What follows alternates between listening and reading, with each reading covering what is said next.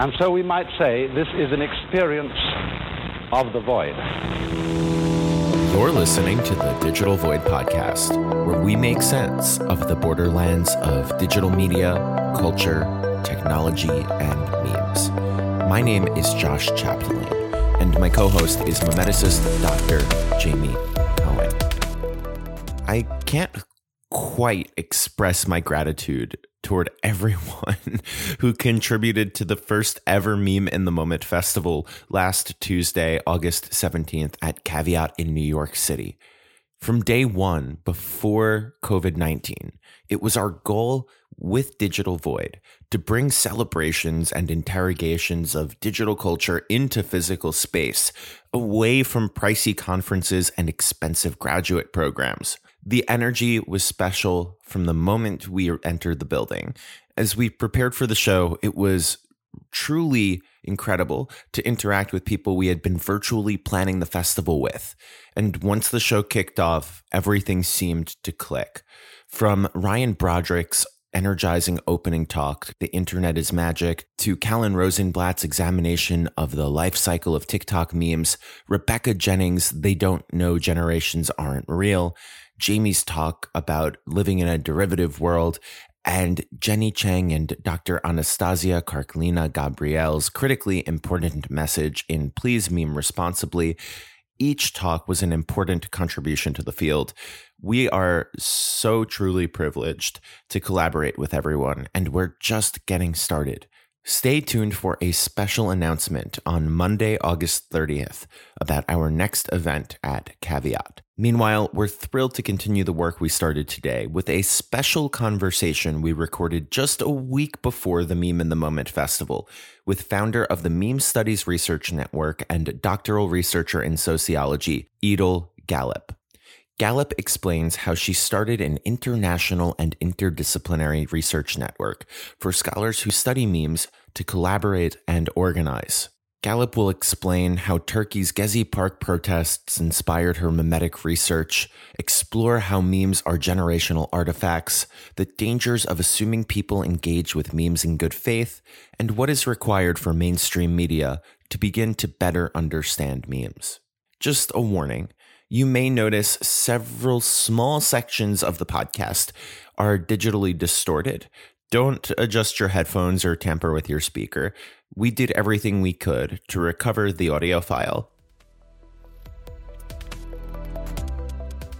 Thank you so much, Edel, for being here today. I'm really interested in talking to you about both your research and the Meme Studies Research Network and how you're doing all this and what you're working on and how it will be. So thank you so much. Oh, thanks for having me. It's really lovely to talk to you. So first question, I guess some intros. How did you begin your work and how did you come to your PhD program and your start of your research and then the founding of the Meme Studies Research Network, and where does that live? So my name's Edel. I'm originally from Turkey, and that's kind of where my interest in memes started as well. So it didn't start in the US or the UK. I come from a very specific cultural context, which interested me in memes. And that was in 2013 when there was a kind of array of public protests in our region, in the Middle Eastern region. And this was the one that interested me most was the one that I was living through, which was the Gezi Park protests. And this is when the protests were happening, the state blocked access to a bunch of social media sites that were kind of critical in disseminating information. So I became interested in how people were kind of bypassing these blockages, just like average people learning how to use VPNs, for instance, was really interesting to me. And then I started getting more interested in how people were communicating through all this mess. And I saw obviously a lot of memes. So I started my master's program at LSE in London, and I decided to focus my master's dissertation on the topic of what I call dangerous words online. So I was looking at Turkish memes that were largely resistant to kind of state-controlled ways of communicating. Sure. So I started doing an ethnography of a Facebook group called Dangerous Turkish Minds, which is still going on today. And this was in 2016, I think. So that's how my interest started initially. And then I had a year off where I was unemployed and living with my parents in between my master's and my PhD. So that's when I got to think a lot about memes and digital culture. As we do with our downtime, yes. Yeah. And the thing is that I was just very interested in digital culture from the start because I grew up moving around a lot because of my parents' work. So we moved around every 3 to 4 years, and we would mostly spent most of my childhood in the Balkans and Southeastern Europe and parts of it in Turkey and some other places. So digital culture was like a place that I could go where there was stability. You know, my online friends were always online, whereas the friends that I would lose every 3 to 4 years, you know, I couldn't really keep in touch with them as well as I could with my online friends. So that's initially I was always really interested in internet subcultures. I grew up on the internet basically. So, and then after that, I came to the University of Edinburgh because it has a very strong digital sociology program. There's a master's program called Digital Society, and also a bunch of really amazing researchers who focus on the internet and how society is affected by the changes on the internet. And so I came here to work with them. And initially, you know, everyone's really receptive to the idea of studying memes because it's interesting, it's fun. But there's a problem of when you tell someone that you study memes, people kind of can't get over the novelty. That's right. Yeah. Of the situation. So I was finding it kind of frustrating that I couldn't really go beyond the initial surprise of, wow, that's really cool. Interesting. And then we would kind of move on. You know, it's people wouldn't really engage with the topic any further. But I knew there were so many meme people around the world because I was reading them. You know, I've read Jamie's work. I've read Bradley Wiggins, not the cyclist, but the researcher. Also, Gabriele De Seta. I mean, all these people that I've gotten to talk to and form relationships with. I was reading their work, and I knew there are other people studying this stuff, but we just couldn't be in contact with each other. I wanted to talk to other people who are studying memes. I wanted to be challenged, you know, wasn't sure what the field was like. So one day I was on my Zotero library as oh, my best friend. As one does. And I was looking through my all the kind of articles and works that I've referenced in my PhD thesis. I'm still writing it. I'm not done, unfortunately. But I said, oh, this could be a good resource list. I should put this on Twitter and ask, you know, other people to edit it with me. And I got the idea. It was in my own genius idea or anything. I totally got the idea from the LSE Digital Ethnography Collective. And I asked them initially, how did you do this? Can you help me out? How should I put this out there? And yeah, they're very, very helpful, very nice people, lovely people there. So they gave me some pointers and as to how to establish such maybe a network or a group of people interested in the same thing. But initially, I started out with, oh, let me put this on Twitter. Here's a resource list. Would anyone want to come and edit it with me? And I was expecting 2 or 3 people to say, oh, yeah, this kind of sounds cool. And, you know, talking to me and then kind of disappearing, you know, that's what happens usually when with collaborations and stuff. So, but I got so many messages. I was completely blown away. And I said, well, this is crazy. All these people coming out of the woodwork saying, I've been waiting for something like this. I can't find anyone who's studying memes. I know there are people out there. I can't get in contact with them, or there isn't a kind of central network of people that I can talk to get to contact with others. And I realized that was kind of everyone was DMing me. And I was the central node. So for people to meet other people, they would have to go through me, which was kind of narcissistic. So and it's like obviously not something I want. So I decided, okay, I'll set up a Discord. Yeah. So that's where we can have like different channels. People can do collaboration call outs. They can do like self-promotion. They can like have like reading lists. They can do all sorts of things. And I wouldn't have to kind of run it, but yeah. So the story. That was brilliant. Yeah, that's an incredible timeline. And you were right. I mean, I feel like the environment of Twitter is kind of like that. Like it gets a lot of hype and then kind of fizzles very rapidly, especially with academic work. You kind of like put it out there and a lot of people are like, oh, I'll do this. And then the day later or 2 days later, it just sort of like loses a bit of its steam. And if you're not actively pursuing it, it just sort of like fuzzes out.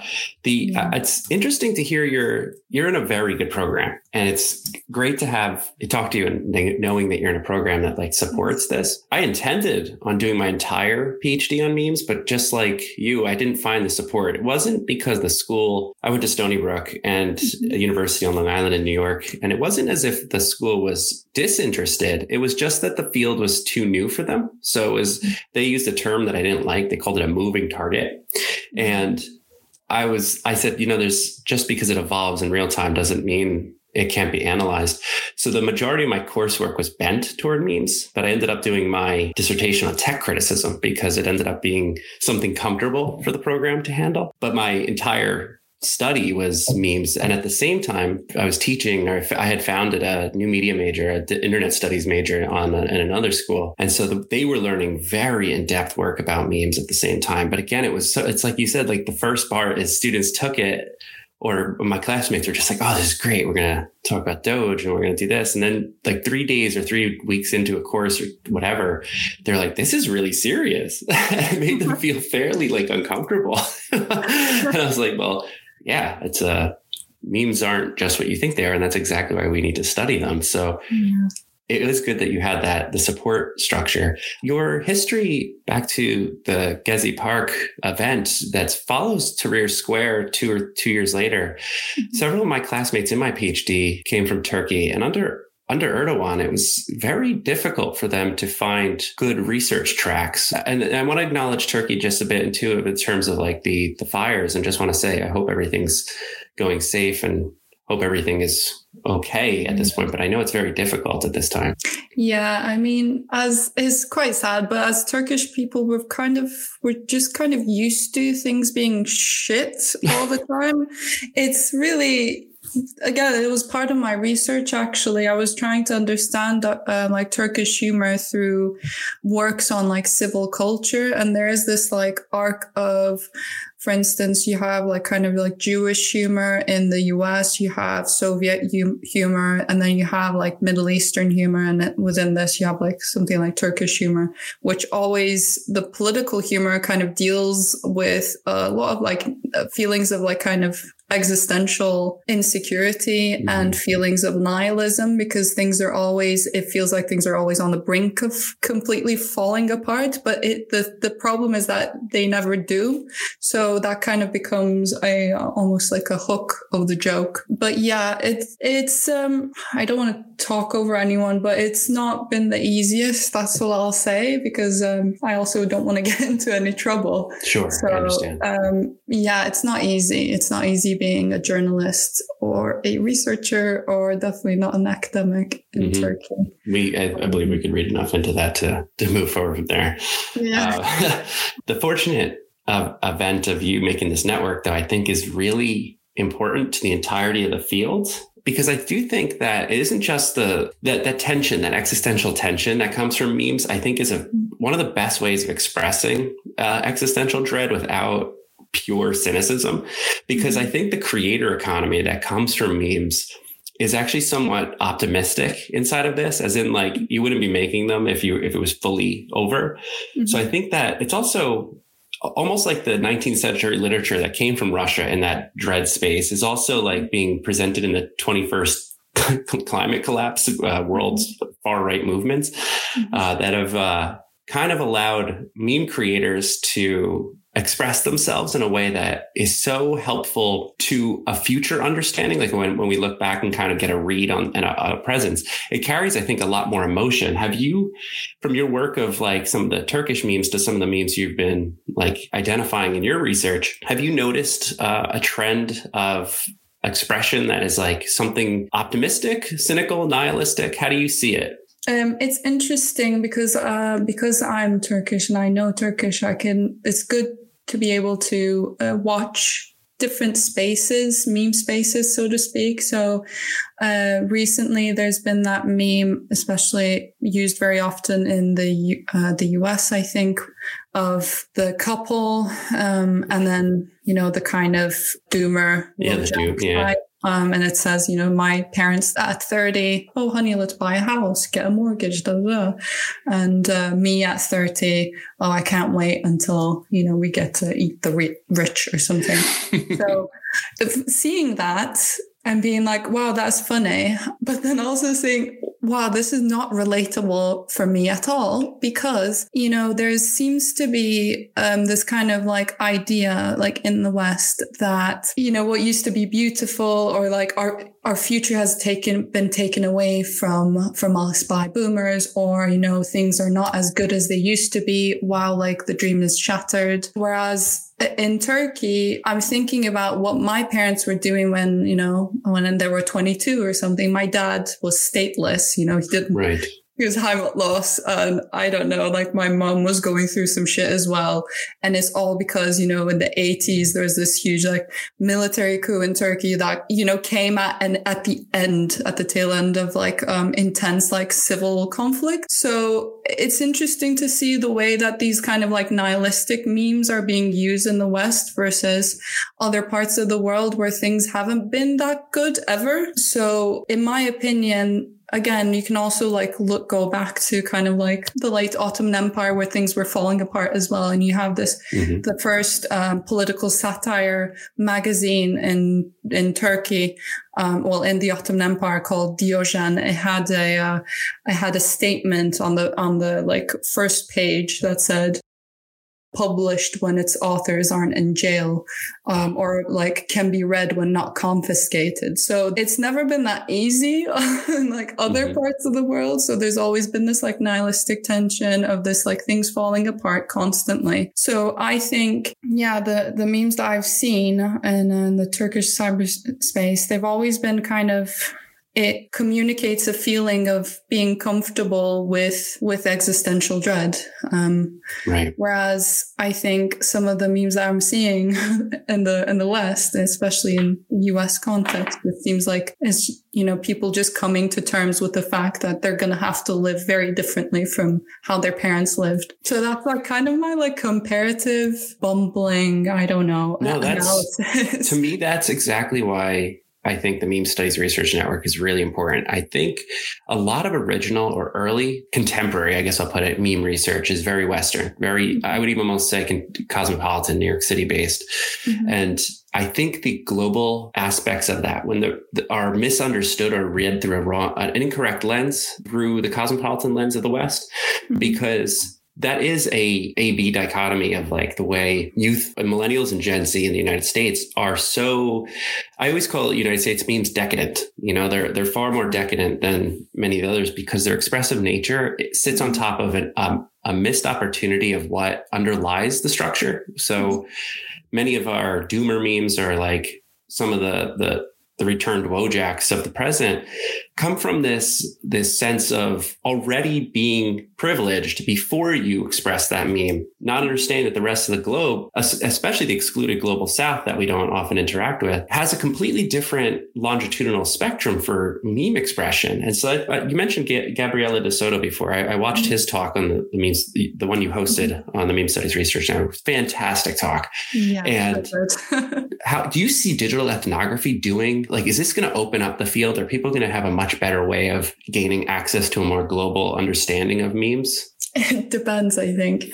The problem with ethnography, I mean, I think I would call myself a digital ethnographer, but I'm very much aware of like the fact that it can be quote unquote unreliable or like specifically positioned certain way that, expresses more about the author than it expresses about what they're studying. So I completely understand those kind of complexities, and I'm not going to act like they don't exist. But I think, digital ethnography does have as a method, it's nuanced enough that beyond just creating kind of analyses, like semiotic analyses of like particular memes or like specific strands of like memes or specific templates or like an aesthetic of a meme, we can use it to understand a space of memes. And, these like meme spaces, well, they don't just include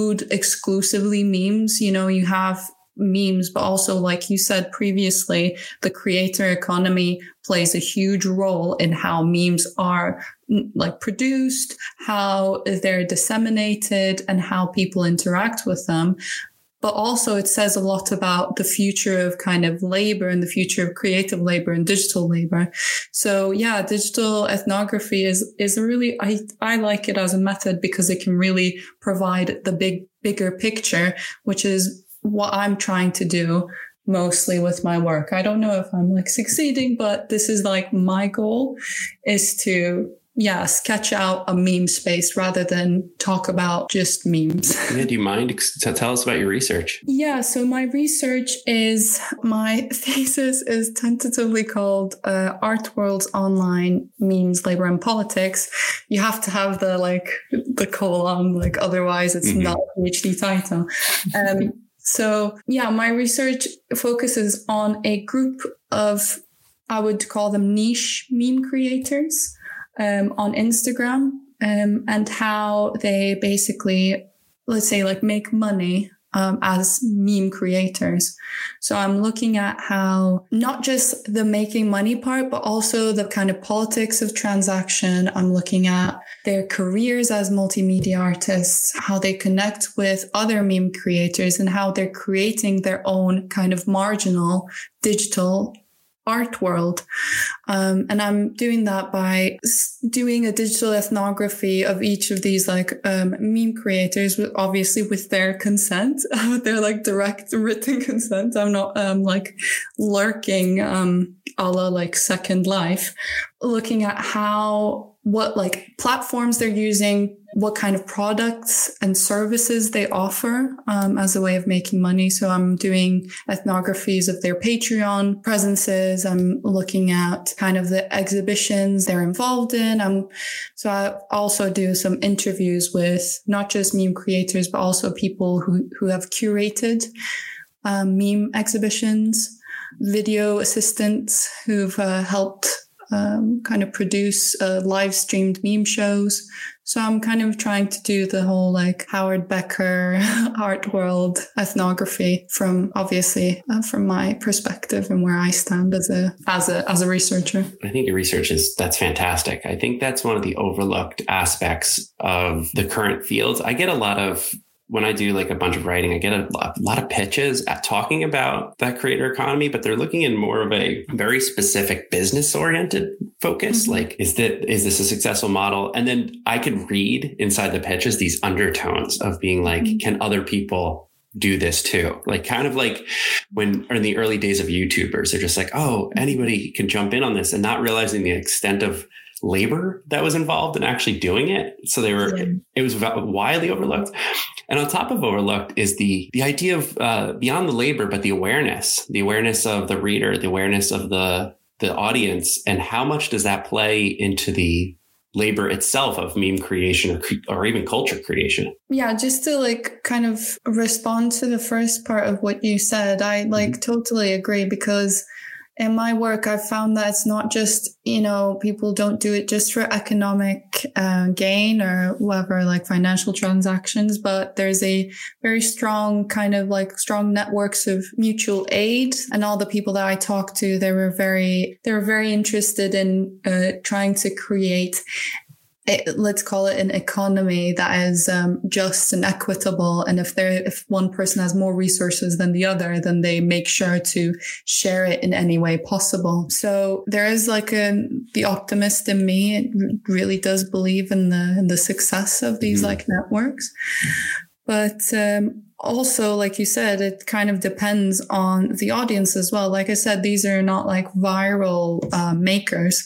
So their audience is very, very specific. So, very niche. Mm-hmm. So they meme about things that not everyone experiences. So when on a viral like meme page, you might see like a meme about winning an argument in your head in the shower, and everyone's like, yeah, I do that.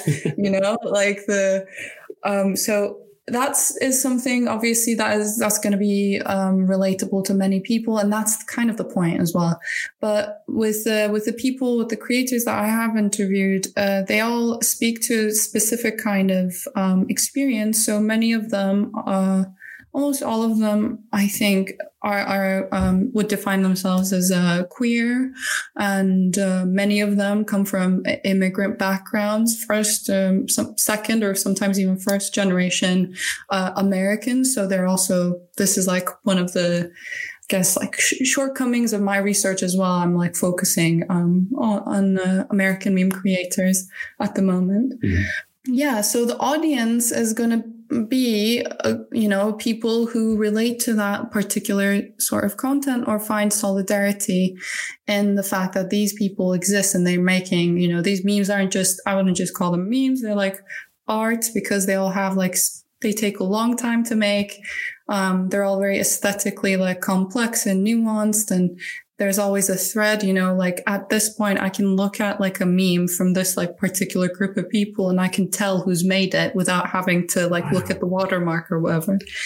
So most of that, I think most of their audience are people like me. So something interesting, maybe an interesting point to ponder is sometimes people will post memes that are, let's say, like cringe or kind of out of character, and they don't post any sort of caption or anything, but people will still engage with that meme, ironically, because they know the person so well that they just assume they're sharing this cringe whatever meme, or this like kind of deep fried old head meme, Facebook meme,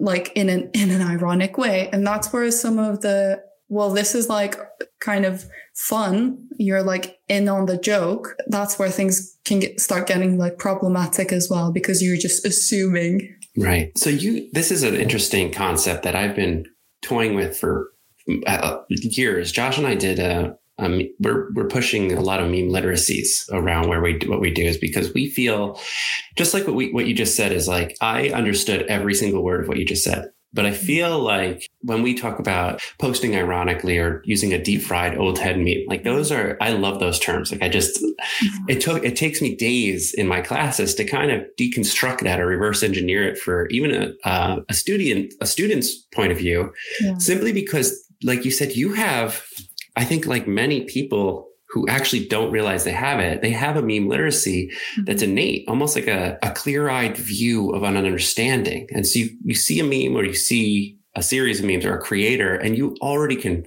it's more of a feel, like it's sending that the nature. So when I don't like the term that's used for this when it comes to, they don't really have a great term for it other than like a dog whistle, because it's working. It actually does whistle out with a silence and it does work, but there's better words for it, which is just like visual learning or visual language. Mm-hmm.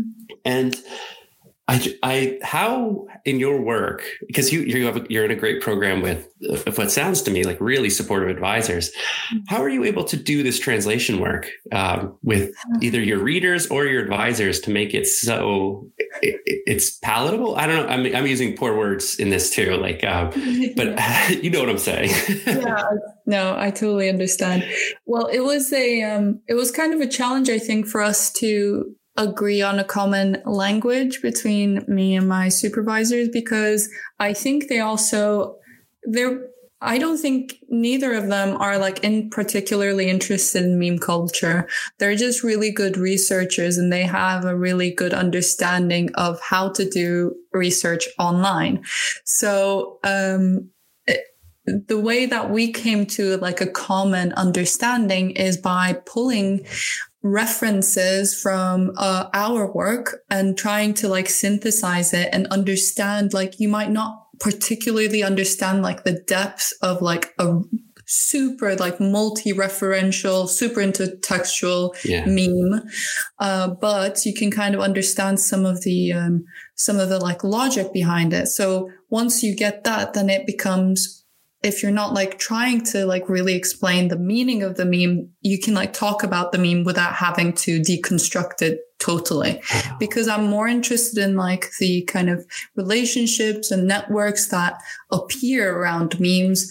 The like explanation of the memes themselves don't come into play that much, but this is like a definite problem. And one of the ways that we did this is, for instance, Karen Gregory, actually, I think she was like, she either has her PhD from the City University of New York, or like taught there, or both. So she came in with a lot of like interesting, she was like showing me and like providing me a lot of like interesting resources around like feminist like video installations or feminist photography. So we were talking about some of these like methods of visual learning, like visual expression, intertextual expression. So we're talking about things like collage and zines that have existed for like a long time. And she could like provide those resources to me, and I could kind of like annotate it in a way that makes it more like palatable for people who might not be so terminally online. So yeah, but it's a definite problem. I mean, like, for instance, how like my parents now, they now understand like kind of my work, but it was a real challenge of like, like, hey, mom, hey, dad, let me explain what I study. And it's like, how are you going to do that? Yeah.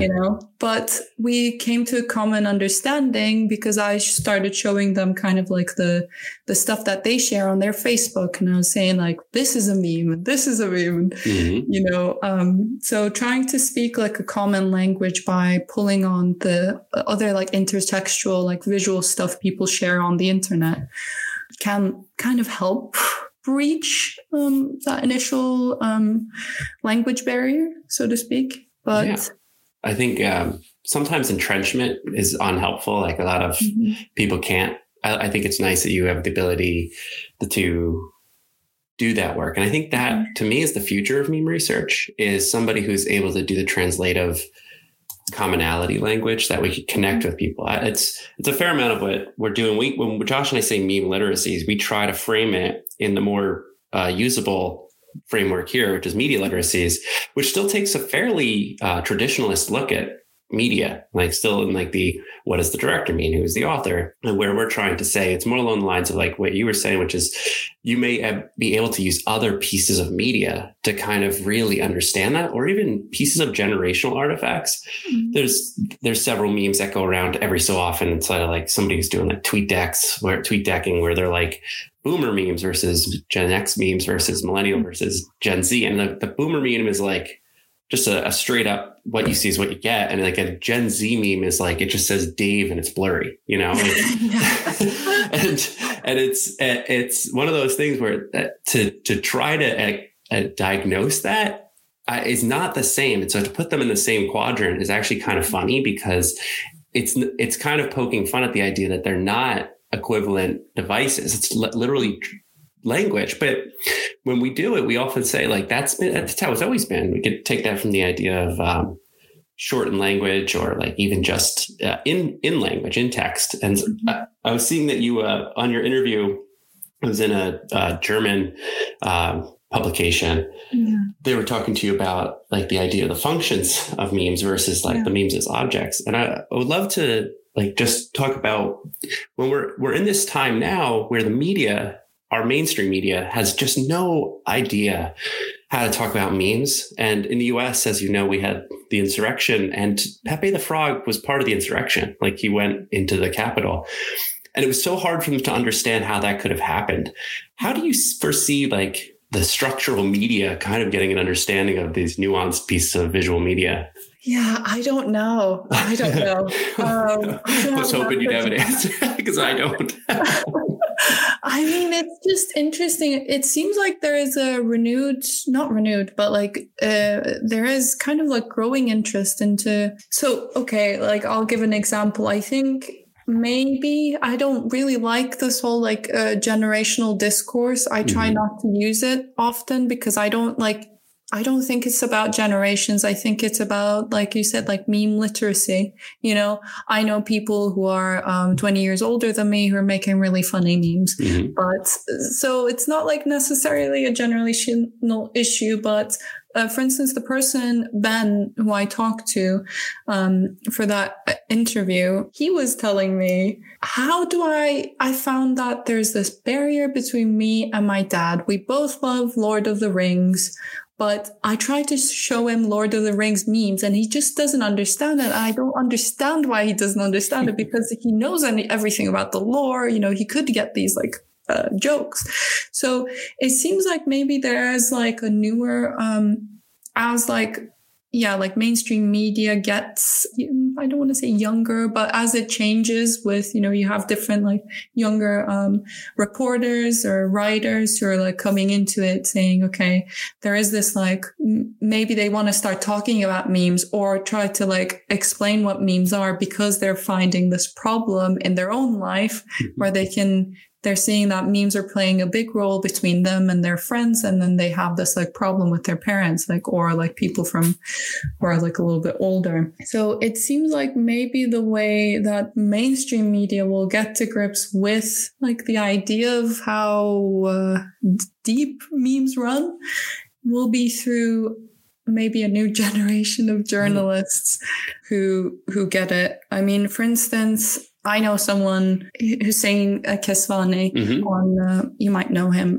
Yeah. So for instance, he knows a lot about memes and he's just started a new, I think it's like a BBC podcast recently about digital errors, for instance.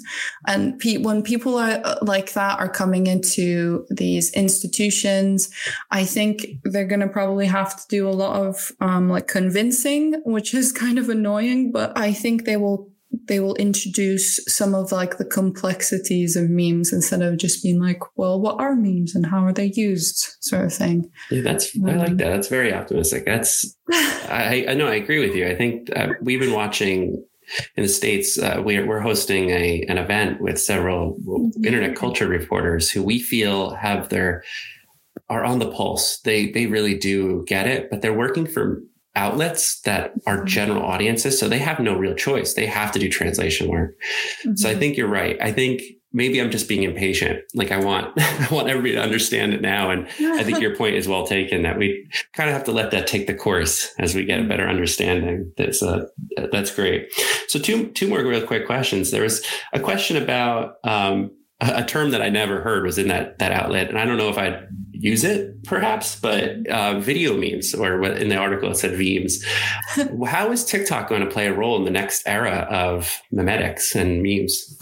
Yeah, TikTok is really interesting. I mean, it's this like, I don't feel like completely, like I don't have a handle on it. I don't think as well as some other people, but I do have some like musings. I am on TikTok. I'm kind of a lurker because I'm just like I said in that piece as well. I'm 28, and when we were on the internet. I mean, I'm saying we, but like many of people from my generation, we were on the internet pretty anonymously until Facebook kind of came in. So this is when I remember, this was in 2007, that I thought there's no way I'm going to put my name and my last name and my picture on the internet. Like, are you kidding me? And the school that I go to, and then people can know all of my friends. I'm never going to do that. And it was like, I think maybe a month later, I got a Facebook because all my friends were doing it. So up until that point, I think we were quite conservative in the way that we used the internet, where, you didn't necessarily put your face out there so much. But what I find on TikTok, younger people seem to be much more comfortable putting themselves, their like their bodies, their physicality, their face, their name or their voice on the internet for, on TikTok. I feel like maybe video memes and audio memes, I think, Crystal Epidin calls them audio memes, and she heads the TikTok, I think, research network. And she has a lot of, she's written a lot about TikTok. And I think there she was talking about these like audio memes. And it seems like it's going to be more personalized, and memes are but there's like a lot of memes that are almost like filters now. So that's like part of Instagram as well, where you have like a filter and it's like you've got this scenery in the back. Or like recently I used one that's like kind of supposed to imitate the inside of like a very traditional Turkish home. And that's supposed to be funny. So you're like placing yourself in there. The smartest thing to say at this point would probably just be, yeah, they're going to probably get a lot bigger than they are now. So the last question is kind of an overall big question for you, which is how are you balancing all this? And can you tell us about the meme kit zine that just came out as well? If you want to start with that, and then how you do the Meme Studies Research Network along with all your work. Oh yeah. So the meme kit zine is this really lovely. It's just like a nice, like lovely piece. It's supposed to be kind of like an experimental sort of just printed material about memes. So it basically, I don't know if you follow Freeze Memes, double E instead of IE, like the Freeze like art magazine.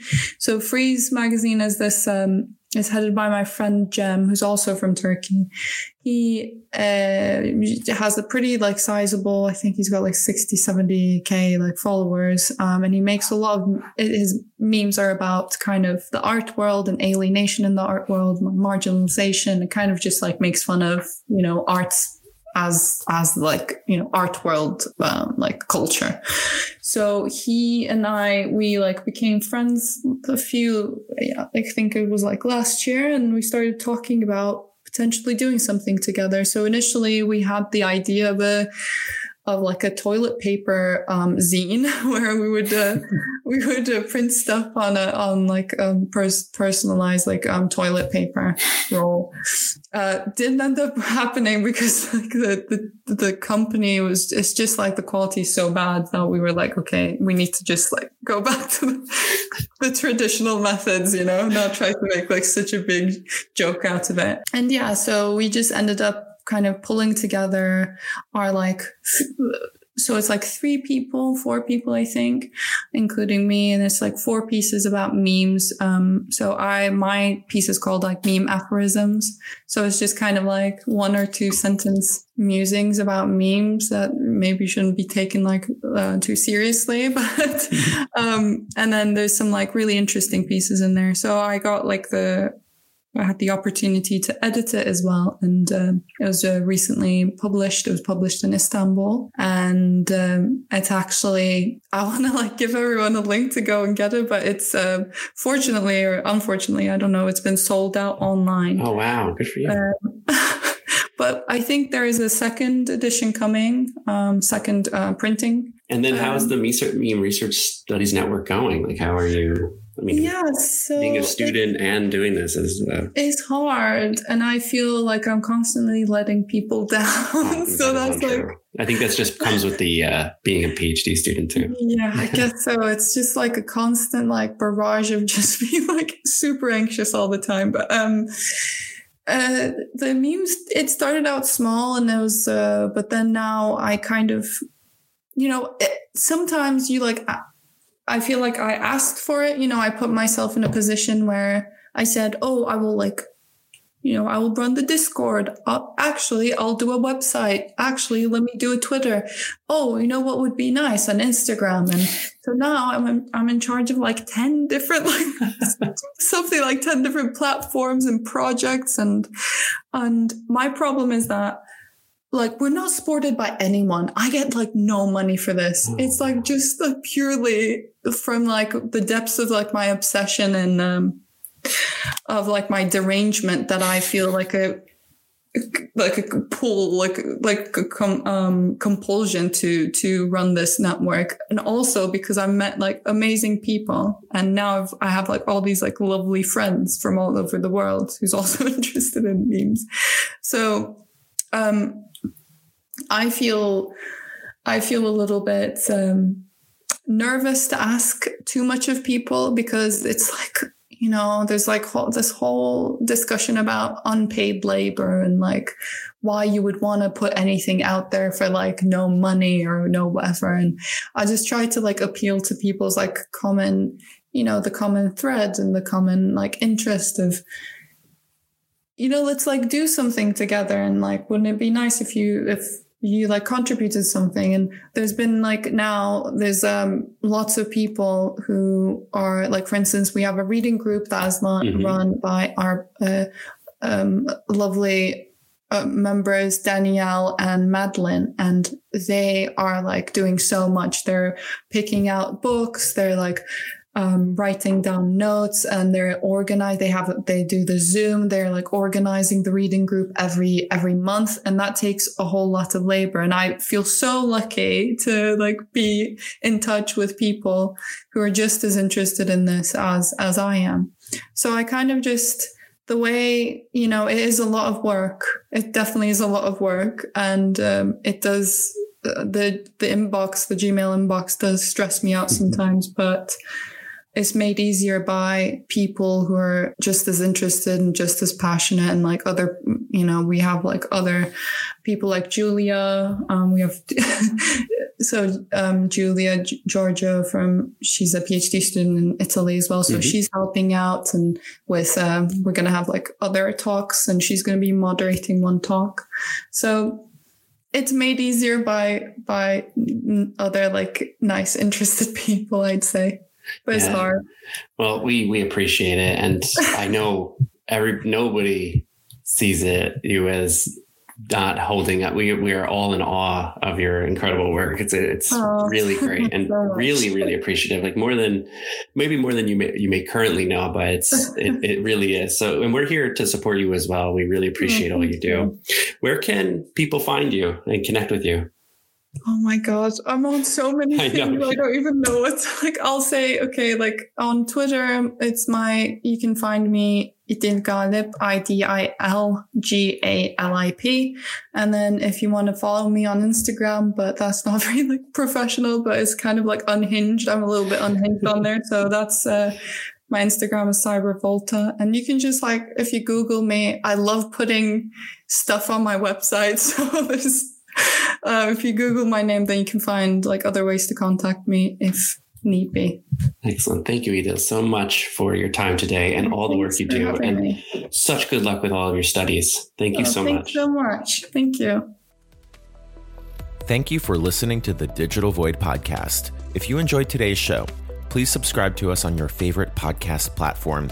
We'd love to hear your feedback. You can write to us via our website's contact form at digitalvoid.media. Stay tuned once again on August 30th for a special announcement about our next live event. Stay safe, stay healthy, and we'll see you next week.